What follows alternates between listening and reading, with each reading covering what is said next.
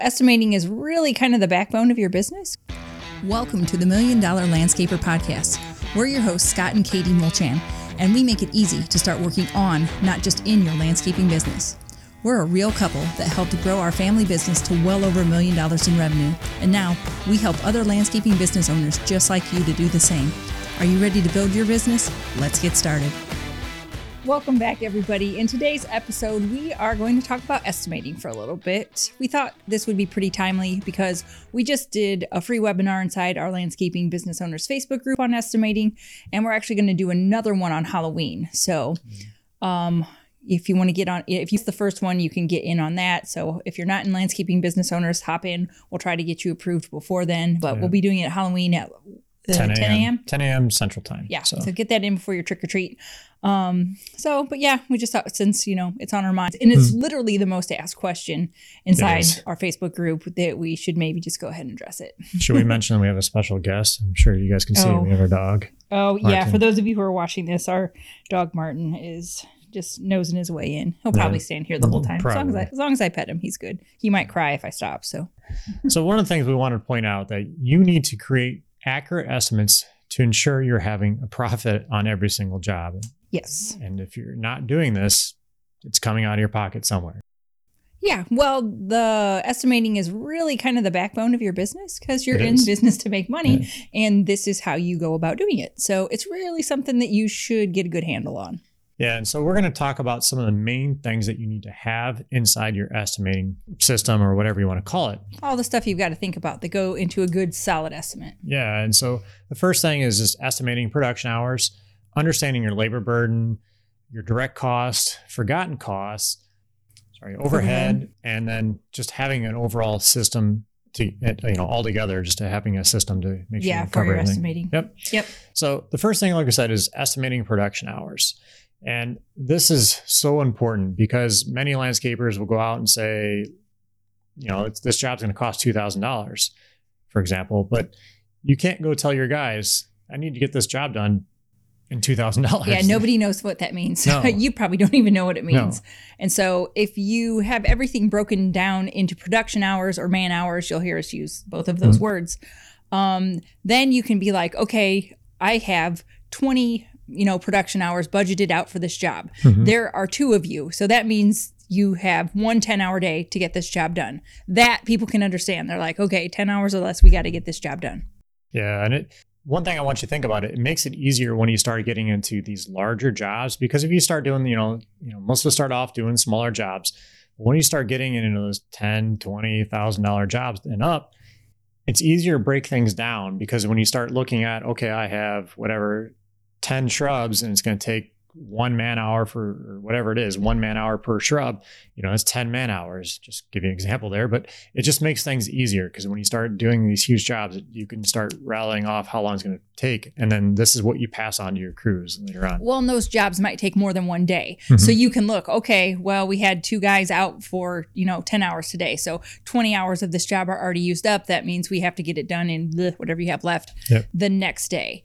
And that helps with your job costing as well, because then when you're done with these jobs, if you don't think you made money on it, you can kind of pinpoint where you perhaps made a mistake.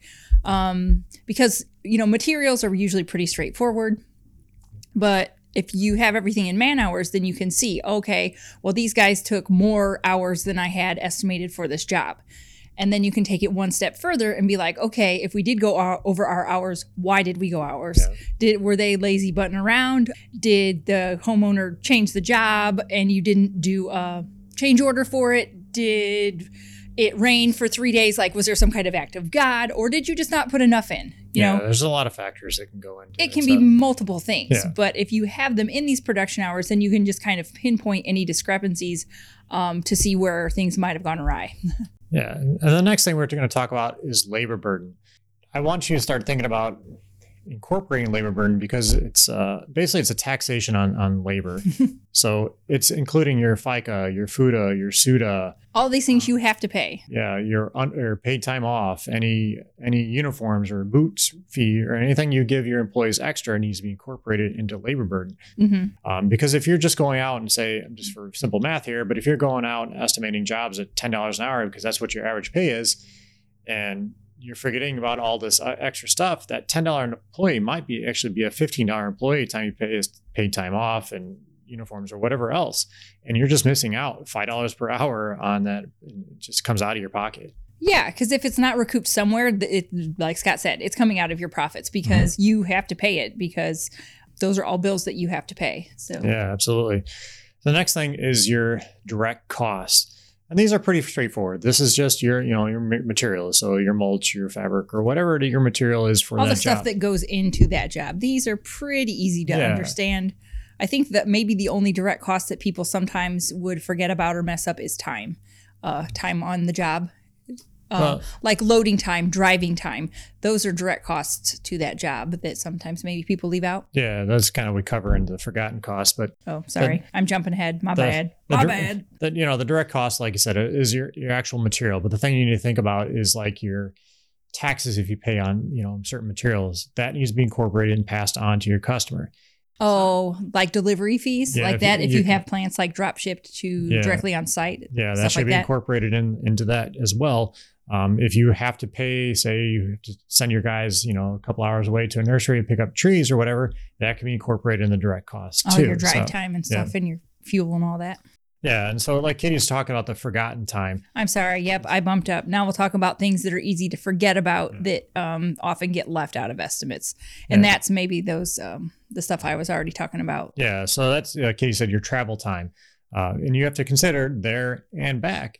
And one thing to keep in mind is sometimes, depending on your area, it may take you only 15 minutes to get to the job site in the morning, but in the afternoon with afternoon traffic, it may take half hour to 45 minutes. So you have to consider that when you're taking it in and multiply it by the times or the amount of people you have going on the job. Yeah. And it's not just time. It can be things like sod staples and marking paint, just things that are easy to forget, which might not come out to be very much on each individual job, but over the course of a year, that can really add up. Yeah, so you have to make sure you just incorporate all these things. And one other one is like watering time. If you have to sit there and water the plants. Oh, water them in when you're done. Yeah. Those are just things that forget about. Well, somebody's got to do it. Yeah, that should be in your time. Yeah. Your loading time and unloading time. All that has to be incorporated into that job cost. Mm-hmm. So the next thing is your overhead, and overhead is king. Overhead can completely eat your profits and chew you up and spit you out and turn you into a pauper. That's why I say it's king, because it can turn you into a poor man. It does. And this is something that really hurt our business. This is why we feel it's so important, because we were showing that we're making a profit on every job when we did our job costing. Well, if we just went by gross profit, we were like, oh yeah, we're making a pretty good, decent gross profit. We'll be fine.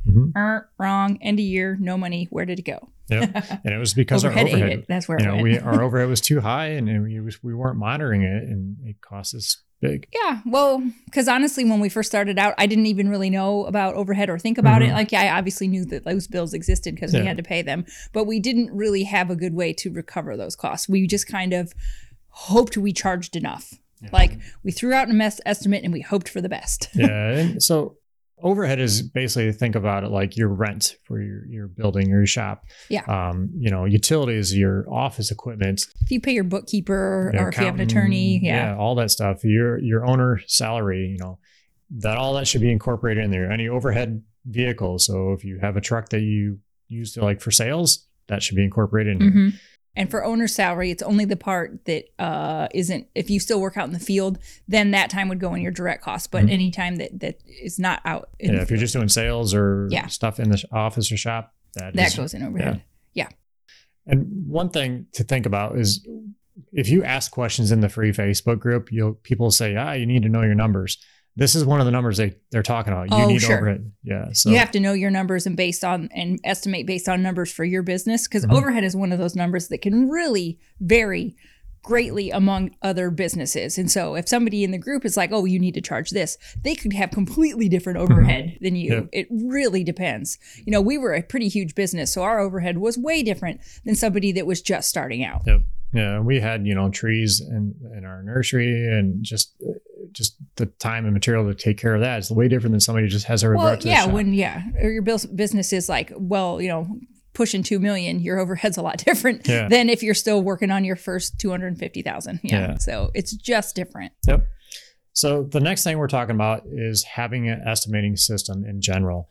Now, inside our Millionaire Academy, we do teach 4 different types of systems. We teach the SOAR is a single overhead recovery system, the DOOR is a dual overhead recovery system, the MORE is a multiple overhead recovery system, and the overhead or the OPPH, the overhead profit per hour system. Yeah, and we didn't invent these. These are just common landscaping estimating systems. Yeah. But what we did do was turn them into easy to use spreadsheets.